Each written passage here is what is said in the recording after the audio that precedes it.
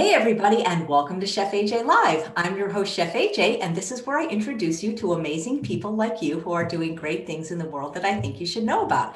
Today's guest I met a little over 5 years ago when we both were speakers for the McDougall Advanced Study Weekend, and I was so impressed with his work. I've been wanting to interview him ever since. I don't know why it took me so long. He's written many books, many best-selling books about the Blue Zones, and he's here today to answer some of your questions that you sent in about his work. Please welcome to the show, Dan Buettner. It's wonderful seeing you again. You look well. Nice to see you too. Hey, what have you been doing the last, I'm sorry, what'd you say, Dan? It's a reunion. Absolutely. So what have you been doing the last 5 years? I have written another book called The Blue Zone Kitchen, where a National Geographic photographer, David McClain, and I went back to all the blue zones. And remember, blue zones are areas where people live statistically longest.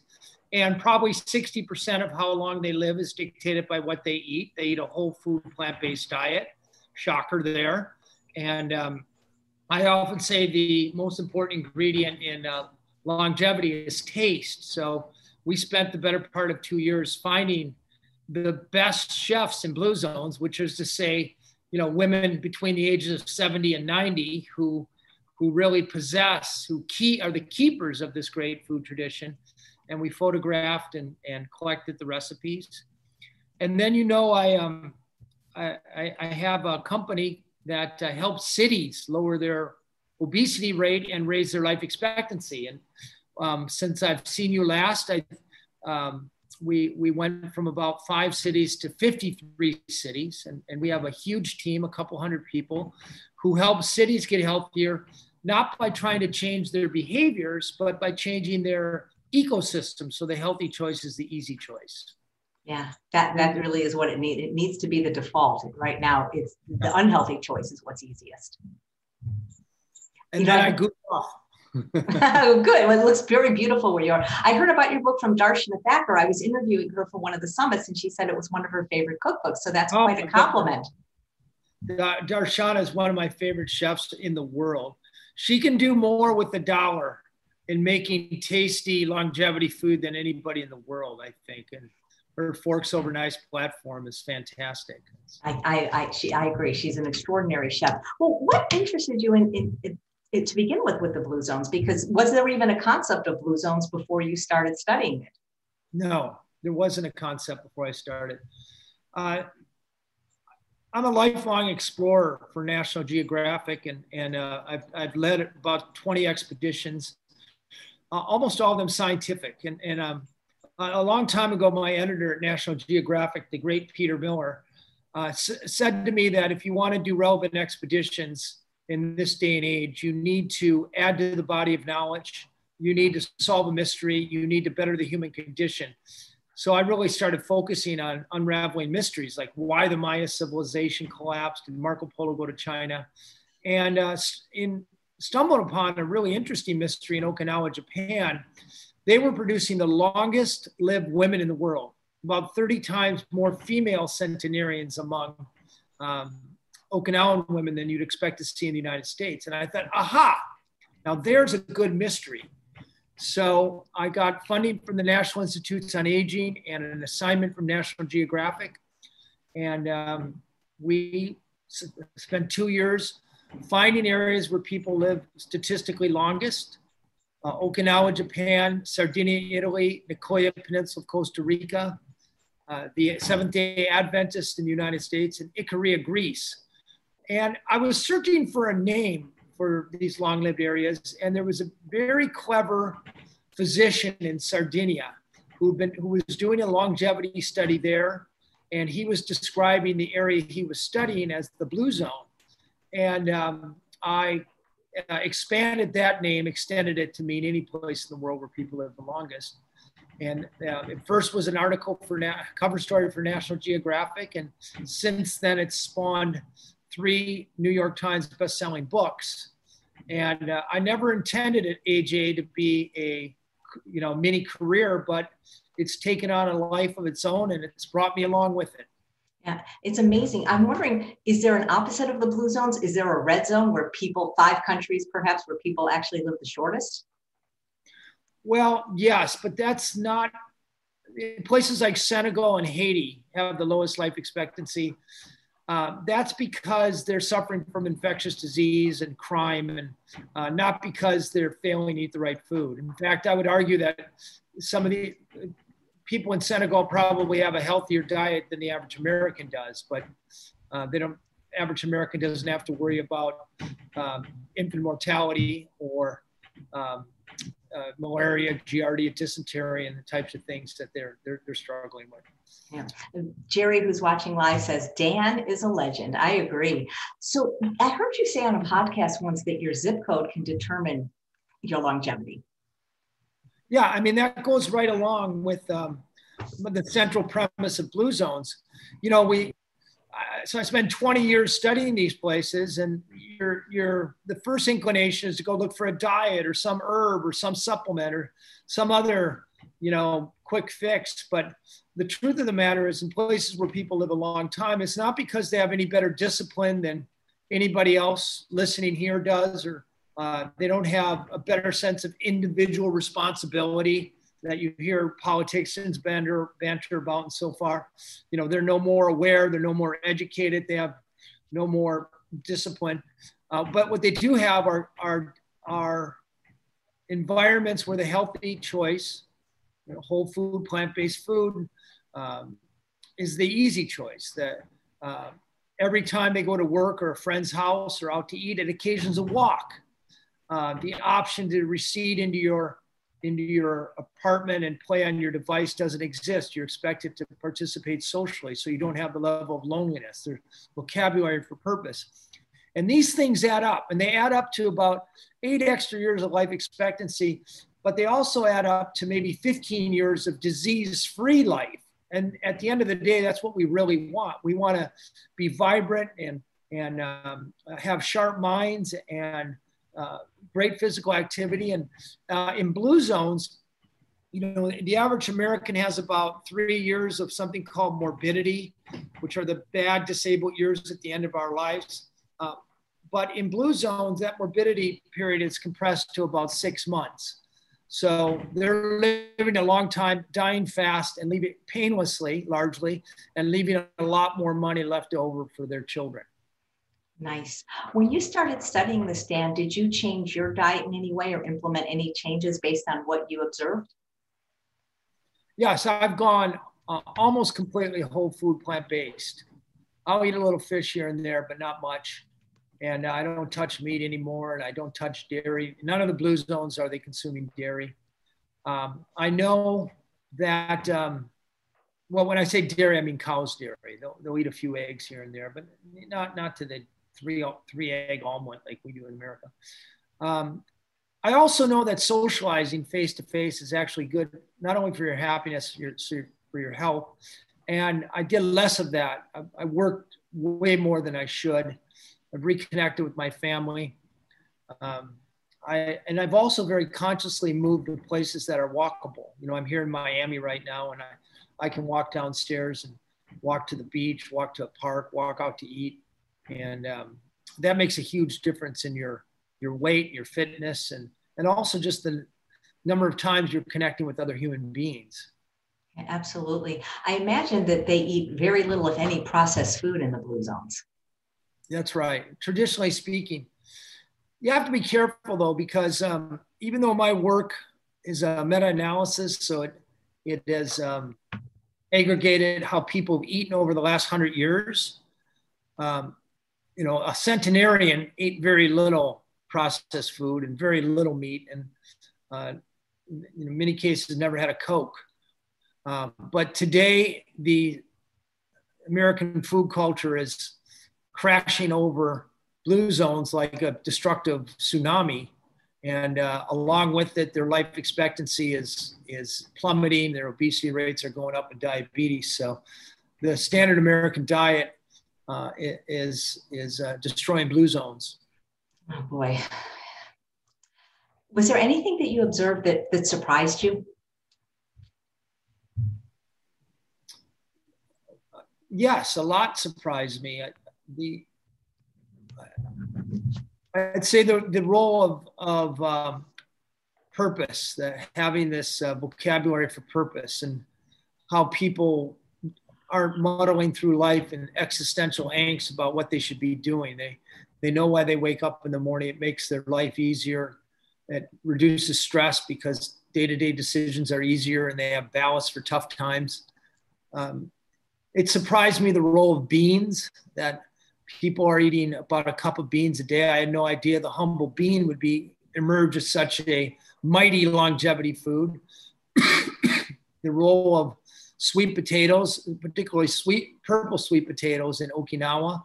That was 70% of the caloric intake of Okinawans until about 1970. Just one food alone. I was surprised at the strong social networks that placed on human connection that is so often overlooked by us. And that there was a blue zone among the Seventh-day Adventists. This humble, conservative Christian group based in California, around Loma Linda, California, outliving Americans by as much as 10 years. And they live right off the San Bernardino freeway. And that surprised me. So lots of surprises. So I'm actually blue zone adjacent now. I left LA a few years ago because it was too stressful. And I live about 45 minutes from Loma Linda now. Really? Along on the way between LA and Loma Linda? No, towards Palm Springs, that way, a little east. Yeah. Oh, good for you. Yeah. Have you ever tried those purple potatoes? They're amazing. All the time. And I'll tell you, I'll give you one of the easiest blue zone recipes. You take those purple potatoes and you steam them until they're soft, and you mix them with coconut milk. And I'll tell you what, it is a crowd pleaser. Yeah, they're the best. They're not always available everywhere in the United States, but I can order them online. They're fantastic. That's right. Yeah, and about 150% more of antioxidants, the anthocyanins of blueberries. So the same, you know all this stuff. But they're just delicious. They taste like eating dessert. Yeah, they do. It's one of those guilt-free indulgences. Yeah, they're amazing. You know, this week I'm hosting something called the GI Health Summit, and there's so much disease in general in America, but GI disease, bowel disease, GERD, reflux, IBS, SIBO. Do the people in the blue zone suffer the same way from the GI tract as we do, or because of their diet, they don't seem to have the same kind of diseases? My personal opinion is a lot of the problems we're having with our gut in America is because we have an unhealthy microbiome. You know, at the end of our gut, GI tract, we have about a 7-pound mass, and it's composed of 100 trillion bacteria. And those bacteria produce something called short chain fatty acids, which leach into our bloodstream, and they can control inflammation. They fine tune our immune system, very important in a time of COVID. They govern our mood. The only thing those good bugs consume is fiber. And the standard American diet, pizzas, hamburgers, chips, soda, 0 fibers. And when you start starving those bacteria in our gut, they turn to the mucous membrane and they diminish that. And that creates a form of leaky gut syndrome. Creates a lot. You literally leach shit into your bloodstream, which causes inflammation to go up. It causes gas and pain.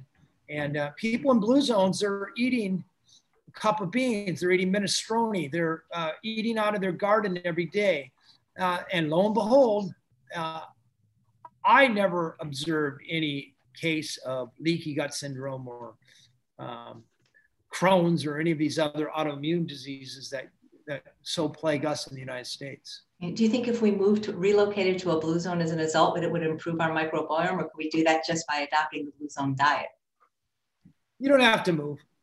I believe we are products of our environment, dietary products of our environment. If you live in a food desert, you're going to eat crap food. I mean, it's impossible to go tell a single mother who lives in urban Detroit or rural Iowa to go eat a healthy diet, to make healthy choices, because 98 out of 100 choices she's confronted with are bad. And people want to eat good food. So do you have to go to a blue zone? No, but it's important to your chances of obesity and even your life expectancy is a function of living in a place where you have easy access to healthy food. And by the way, there's this obsession with fresh fruits and vegetables. Are they ideal? Yes. But for a lot of Americans, that's an unattainable hurdle. They can't afford to go to Whole Foods or whatever. You can get 90% a Blue Zone diet by going out and buying a 25-pound sack of beans, some brown rice, some corn tortillas, some nice spices, and create your own Blue Zone. Yeah. And I wonder if anybody has ever thought to study the diversity of the microbiome of the people in the blue zones versus us. Yes, it's been done in Sardinia, and the diversity of the microbiome for an 80-year-old in Sardinia is about twice that of an American. So in other words, you have about 2 times more species, closer to 1,500 species as opposed to about 750 species. And as you know, gut health is a function of the diversity of bacterial species in our gut. Absolutely. So many of the doctors today are promoting something called intermittent fasting. Do they do that in the blue zones, or how many meals are they generally eating per day? They're generally eating 2 to 3. Adventists will typically eat a breakfast. Well, not typically, but a pattern is often 10 a.m. breakfast and a 4 p.m. dinner, and that's it. Okinawa breakfast like a king, lunch like a prince, dinner like a pauper. So they are getting all their calories in an 8 to 10 hour window, and not snacking in between. What do they primarily drink in the blue zones? Water. That's what I thought you were going to say. Coffee. Most of them drink coffee and or tea, net positive, and wine in at least 3 of the blue zones, which we've seized upon. Right. Not in Loma Linda, though. No coffee or alcohol for the Seventh-day Adventists. Well, that's the mantra. But if you look at the epidemiology, about half of them are drinking alcohol. But we found a wine. I'm very proud of it. A Blue Zones wine that has about 3 times the levels of the antioxidants that reduce inflammation of the arteries, called procyanid, and it's a Grenache grape. It's very red. It grows in it's a type of they call Cananao in Okinawa, but I'm sorry, in Sardinia. But we kind of tongue in cheek say that's their heart medicine. Interesting. That's funny. I was wondering, do they have a typical bedtime and wake up time in the blue zones? Before 1980, it was when the sun, about an hour after the sun went down and about an hour before the sun came up. That was bedtime and wake up time. A nap is a very common sleep feature in blue zones, associated with about a 1/3 lower rate of heart disease. So you get tired mid-afternoon, get that shut eye. Did you notice that they had a wide diversity of the foods they ate, or did they typically eat the same meals? They pretty much ate the same foods over and over. Kind of a rolling list of about 20 different ingredients. In the Blue Zone Kitchen, the book 100 Recipes to Live to 100, I identified each of those 20 foods, and there's actually some research that shows that with a lower diversity of food ingredients, you actually consume fewer calories. That doesn't mean you can't make those ingredients taste delicious. There's also some evidence that suggests that exposing your body to fewer ingredients on a daily basis is better for your immune system over time. Because, if you introduce a new compound to your body through maybe a really exotic food, your body has to deal with that as a foreign sort of entity. And there's a process called methylation, which a one-way switch that turns our cells off or on. And once they're turned on, they'll mount a response. But once you use up those immune cells, they're not available for later in life for a cancer, COVID or something. Other than the fact that they did a lot of walking, were there any other exercise patterns you noticed? gardening. They don't, exercise, I think, is a unmitigated public health failure. It's a huge $100+ billion a year business, but fewer than 15% of Americans get enough exercise, which is to say, okay, I'm going to walk my 10,000 steps or go to the gym or run a triathlon. People have the intention of doing it, but they don't actually do it. In blue zones, the exercise it's not conscious, it's unconscious movement every 20 minutes to just do their daily routines. Yeah. So Diane, who's watching live, is asking, why are the blue zones so limited in the world and more places not turning into blue zones? A blue zone is produced when you have a sweet spot of a culture that is eating the right way and moving the right way and socializing the right way, and also has very good public health. By the way, there's no blue zone where you can't get a vaccination or children don't have access to antibiotics or good care when they're born. So you have to have very good public health. And by the way, most blue zones have better public health than we do. It's not to say they have better care if you want a facelift or you need open heart surgery, but they're spending more money keeping you healthy in the first place rather than trying to fix you in the second place. Again, globalization, in other words, engineering almost all physical activity out of our lives with gadgets and machines. And really this American food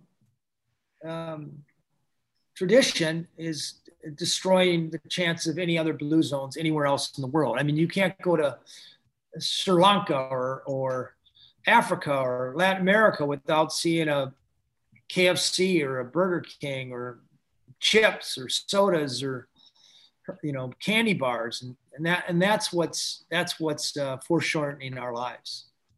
Absolutely. Did you notice any kind of emotional qualities that the people in the blue zones possessed? No, they're just like you and I. That people suffer depression, people are anxious, they worry about their kids. They do have the benefit of more social interaction without trying, and that will keep them in a better mood and preserve mental health better than living in a typical American city, LA, for example. Yeah, that is toxic. How do they manage stress in the blue zones?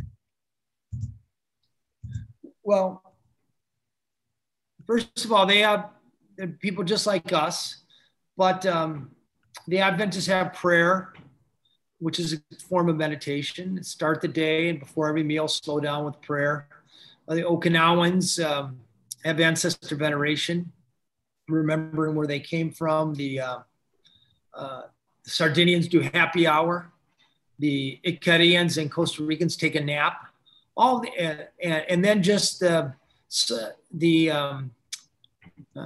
implicit socialization that they have all day long, 6 to 7 hours of talking face to face.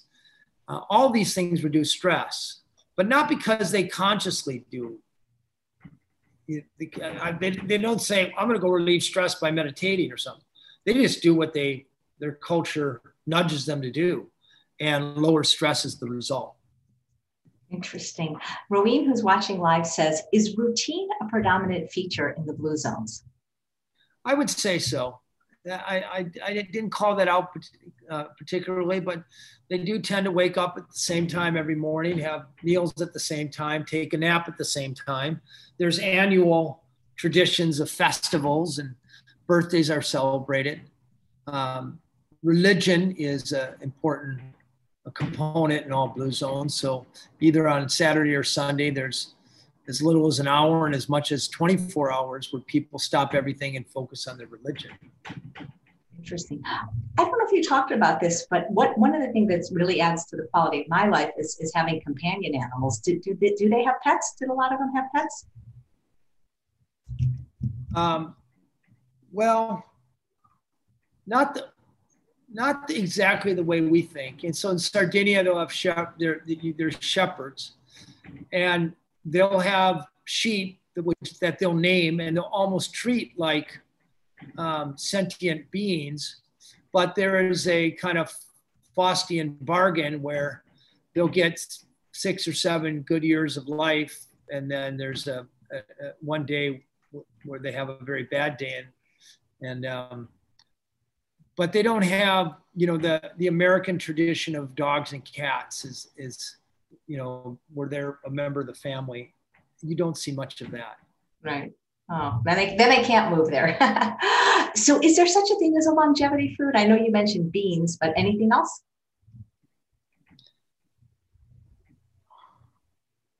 Yeah, I don't like to think of, I don't believe in superfoods, and I think that misguides people.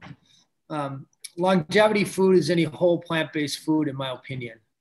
The reason I like to highlight beans is because it's a good meat substitute, and it's for protein, and also if you cook it right, for taste. So at the end of the day, when it comes to a longevity food, you can't think of it as something I'm going to take for the next 6 months and get healthy.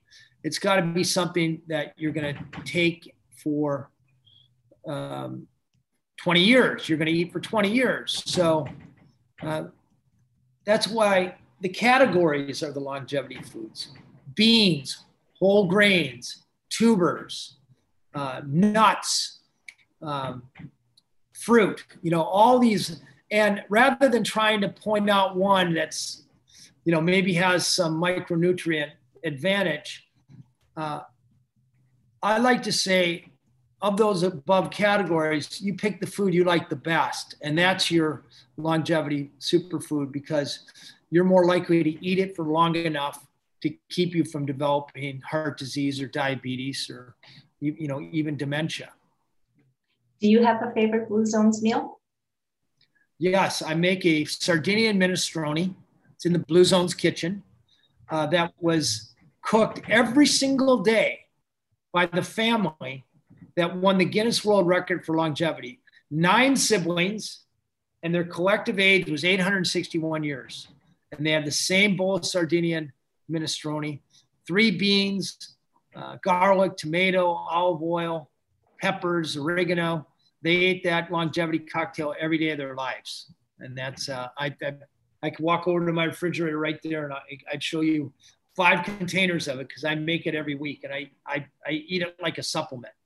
Wow. Did the people know they were being studied, and how do they feel about their success?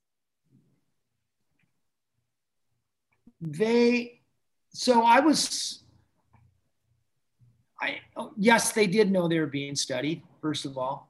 2, I think they enjoyed it. You know, these people lived in obscurity, and my team comes along and takes a general interest in their lives and their stories, and people like that. We weren't out to exploit them. But now that they've become famous, like the Blue Zone I discovered in Costa Rica is now recognized as a national treasure, and the central government affords older people in the Blue Zones extra care and extra benefits for being older. There's longevity tourism in Sardinia and Icaria, and a little bit in Okinawa. So that they're recognized for truly wonderful accomplishment and for providing the world with the model of reversing this horrible chronic disease epidemic we're suffering. Everybody says they want the recipe for the longevity soup now. It's in the book, guys. I'll post a link to it. It's in the book, but you can just go to bluezones.com, or you know what? If you send me an email, I'll send it to you. My email is dan@bluezones.com. Great. I'll post it in the show notes too, if I get that. That'll be great. I'll first look for it on the website. Or I can send it to you, and you can send it to your. Great. Thank you. That would be wonderful. Sid says, last year I heard that Fort Myers had applied to be a Blue Zone. Does Dan know the status? Fort Myers. It's in Florida.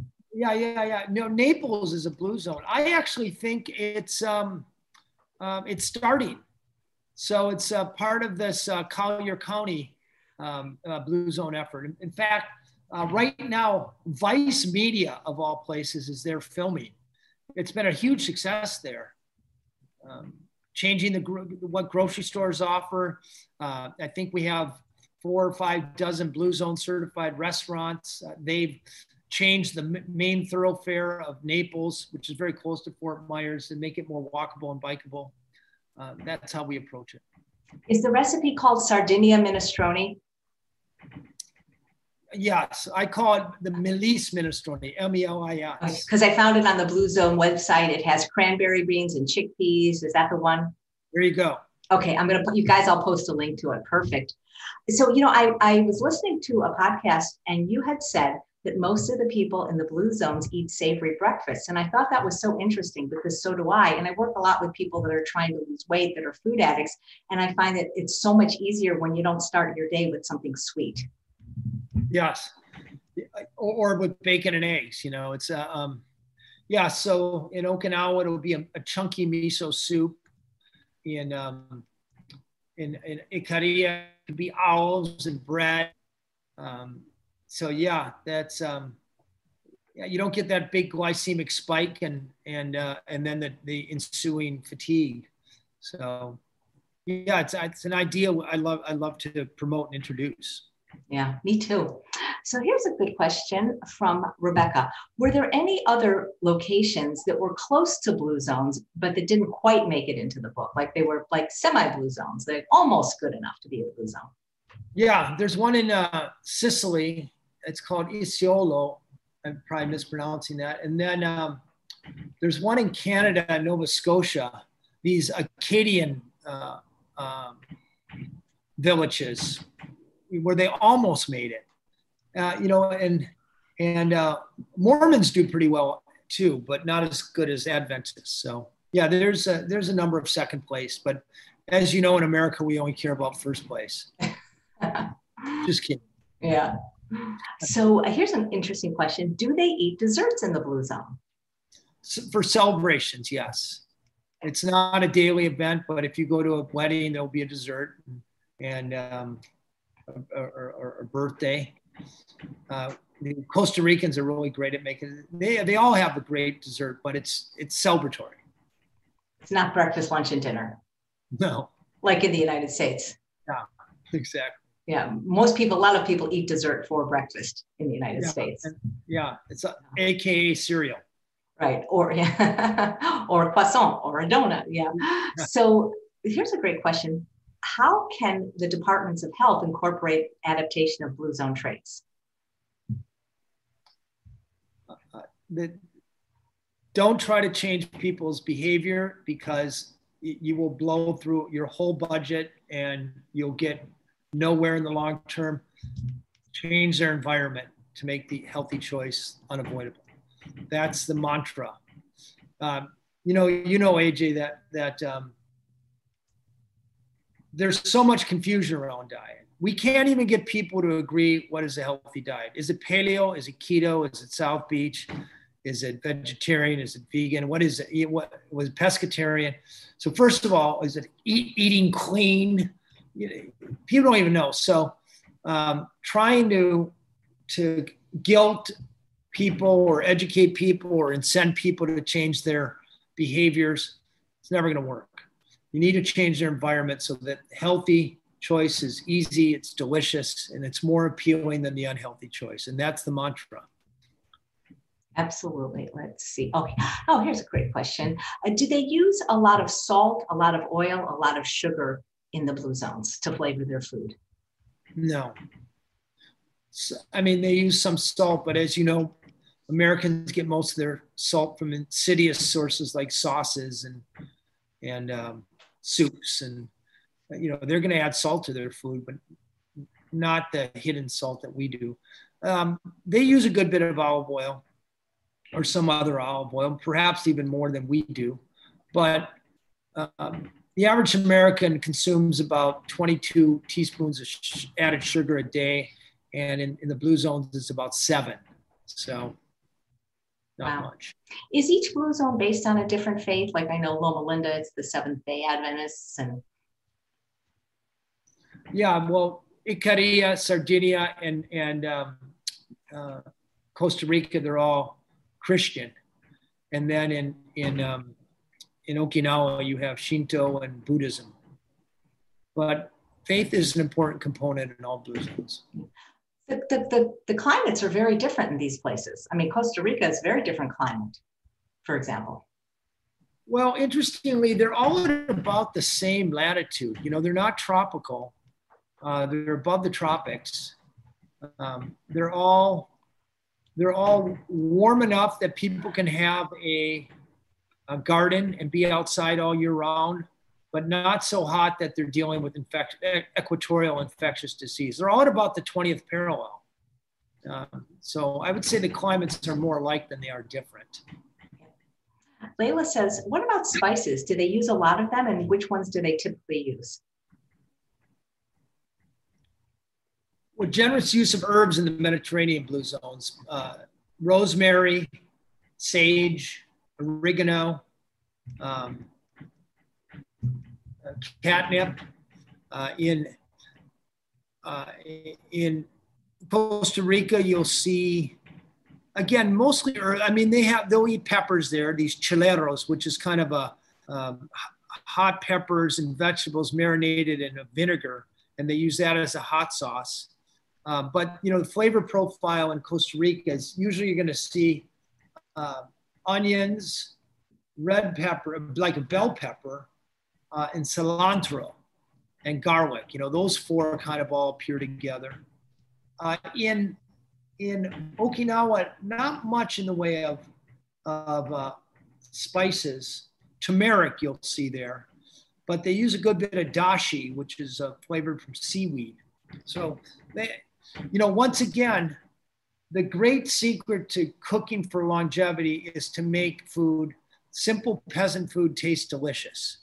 And the people in blue zones do that better than just about any place else in the world. Yeah.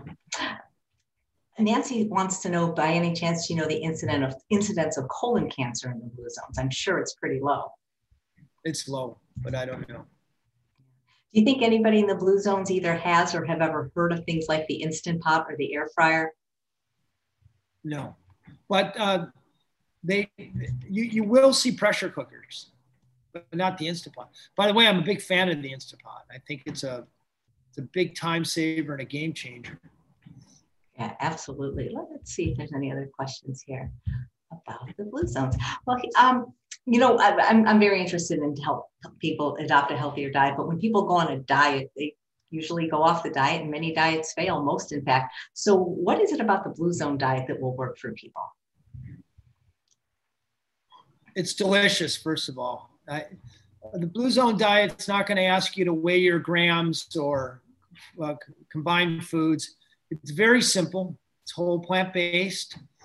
5 pillars are whole grains, tubers, greens, nuts, and beans. And it leads with deliciousness. And instead of trying to get you to remember something, it tries to convince you to cook 6 to 10 recipes until you find a handful that you really love. And then to build a social network around those foods, that way of eating, and introduce it to your family, set up your kitchen. It leads with environment instead of asking you to lead with discipline and individual responsibility. That is I'm writing that down. That is so profound. Lead with environment instead of, say it again, because I'm writing, lead with environment instead of discipline. Yes. That's the secret to dieting. That's the secret to weight loss right there. You nailed it in like 7 words. Fantastic. So here's a question from, where did it go? Sorry, this moves very quickly when I'm saying, from Diane. How many children that are raised in the blue zones actually stay in the blue zones? I'm thinking. I don't think there's any great attrition. People, I don't think it's extraordinary one way or another. You know, people who go to university, their kids who go to the university might not come back, but I would say people at the end of their life, they come back to be with their families. What is the main cause of death in the blue zones? Well, our bodies kind of have an expiration date. We don't like to acknowledge it, but the average, our bodies, if you do everything right your entire life and you have an average set of genes and you're a woman, you should make it to your early to mid 90s. And if you're a man, you should make it to, your early 90s. That's about all you can ask. And once every 7 years on average, your cells die and replace themselves. And every time they replace themselves, there's a doubling of genetic and cellular damage. The definition of aging is the buildup of that. So by the time you're 70 or 80 years old, you have such a mass buildup of cellular damage. Your skin wrinkles. If you're a man, your hair falls out, your teeth deteriorate, your joints suffer, your arteries clog. Systems just stop working. It's just, in the same way, we've yet to build a car that lasts more for about 10 years. The body has a certain expiration date, and that's at about 9 decades. And there's no herb or genetic intervention or hormone that has even on the scientific horizon is going to even change that. Yeah. Do you notice do a lot of people in the blue zone smoke? They used to. In Icaria, they smoked. Most men smoked when they were young. The vast majority no longer smoke, which shows that even if you smoke now, if you quit, you can still live a long time. But no, the smoking is not a big. That's great. Did they wear sunscreen? No. Wow. They're in the sun all the time too. But on the other hand, they're not Scandinavians. They're Latin Americans, or these Okinawans are southern Southeast Asia. So they have the pigmentation in their skin that helps protect them. Right. James wants to know, has a documentary ever been made about the people of the blue zones? I'm making one right now with Netflix. So stand by. That is fantastic. I can't wait. When it comes out, let me know and we'll tell everybody. That's fantastic. So Valeria says that, I know that in the blue zones, communication with other people is a big deal, having dinner with friends and family and neighbors, having parties. How are the people coping with the pandemic? They eluded it for a long time, but generally COVID is hitting the blue zones less than it's hitting surrounding areas. In fact, in Sardinia, and the blue zone had the lowest rates of COVID in all of Italy. But, eventually I believe it's going to make its way there. The advantage people in blue zones, they have stronger immune systems because of the way they eat, and they're going to have lower death rates. Yeah. Kathy says, I'm wondering what percentage of the longevity in the blue zones can be attributed to genetics? 20%. Wow. Which is about the same as America. It's like when Dr. Campbell says genetics loads the gun, but lifestyle pulls the trigger. Everyone's saying they can't, everybody, just so you know, everybody's saying you look great, you look dapper, they love your location, and they're looking forward to the documentary. Here's a great question from Nancy, who's watching live. What's the best way to introduce a blue zone mentality to the general American culture? Cigarette ads are no longer allowed on television commercials. Shouldn't junk food ads be banned too? I think so. I think so too. I mean, when I say change the environment, it's also the regulatory environment, the marketing environment,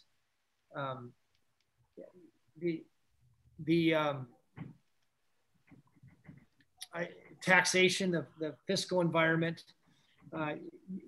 If you don't make these bad habits expensive and unappealing, people are going to gravitate, because we're genetically hardwired to crave fat and sugar and salt and these engineered mouthfeels from places like, Nabisco, and they're going to win out unless we do something to change the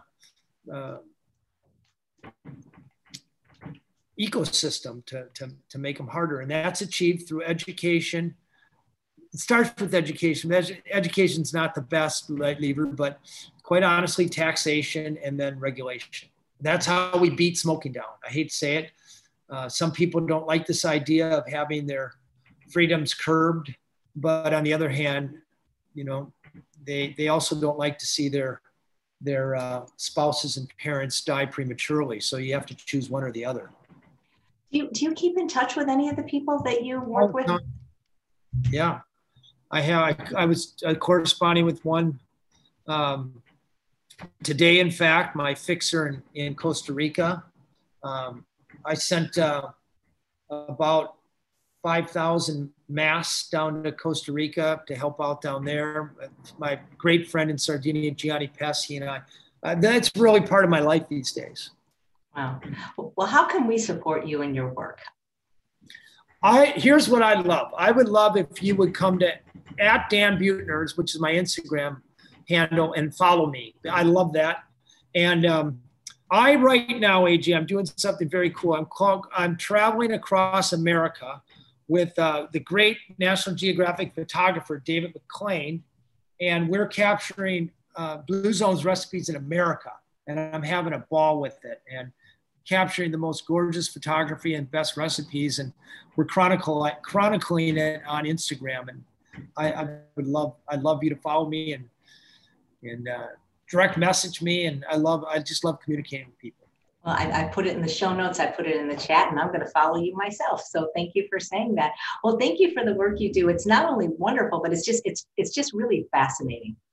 Thank you. Well, I love the work you do. We're definitely part of the same team, and I really appreciate you introducing me to all your friends out there on Instagram and Zoom and YouTube. And you're doing great things in the world, Chef AJ.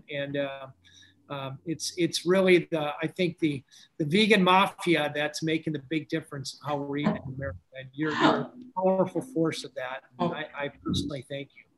Thank you. Kathy wants to know if you ever met Walter Longo. I know Walter Longo very well. He's the fasting expert. He's probably the greatest expert in the world on intermittent fasting at USC, and he's got a great book. I think it's the Longevity something or other. He's the real deal. Do they ever do actual water fasting in the Blue Zones, like the kind that Dr. Goldhammer does at the True North Health Center?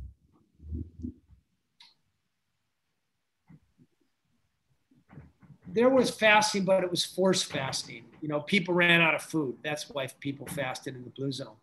Or it was religious fasting. You know, for the Greek Orthodox, for example, we see in Icaria, they're about half of the days they're asked to fast, whether it's like Lent or, you know, Sunday or Saturday, whatever. So anyway. So last question, Dan, what is the healthiest diet? You know, it goes by a bunch of names, but it's the whole food plant-based diet, period. If you're taking a wrapper off of beware. You know, we've heard this before. If you don't understand the ingredients, beware. If it's something that grows in your garden, or you can be pretty sure. And then, of course, I'm the self-appointed king of beans. So I still think the best food on earth is beans, and the beans you love. And that's not a hill of beans. And there's isn't there like 18,000 different kinds of beans or something like that? I don't even know that. I know of about 15 kinds of beans, and that keeps me busy. Well, thank you so much. I really enjoyed catching up with you again, Dan. And please let me know when the documentary's out so that we can maybe either do this again, or at least I can promote it everywhere that I promote things, because I think it's going to be amazing. Everybody has Netflix now, so. You're the best, AJ. Thank you so much. Well, thank you, Dan, and thank all of you for watching another episode of Chef AJ Live. Please come back tomorrow when my guest is Dr. Neil Nedley from the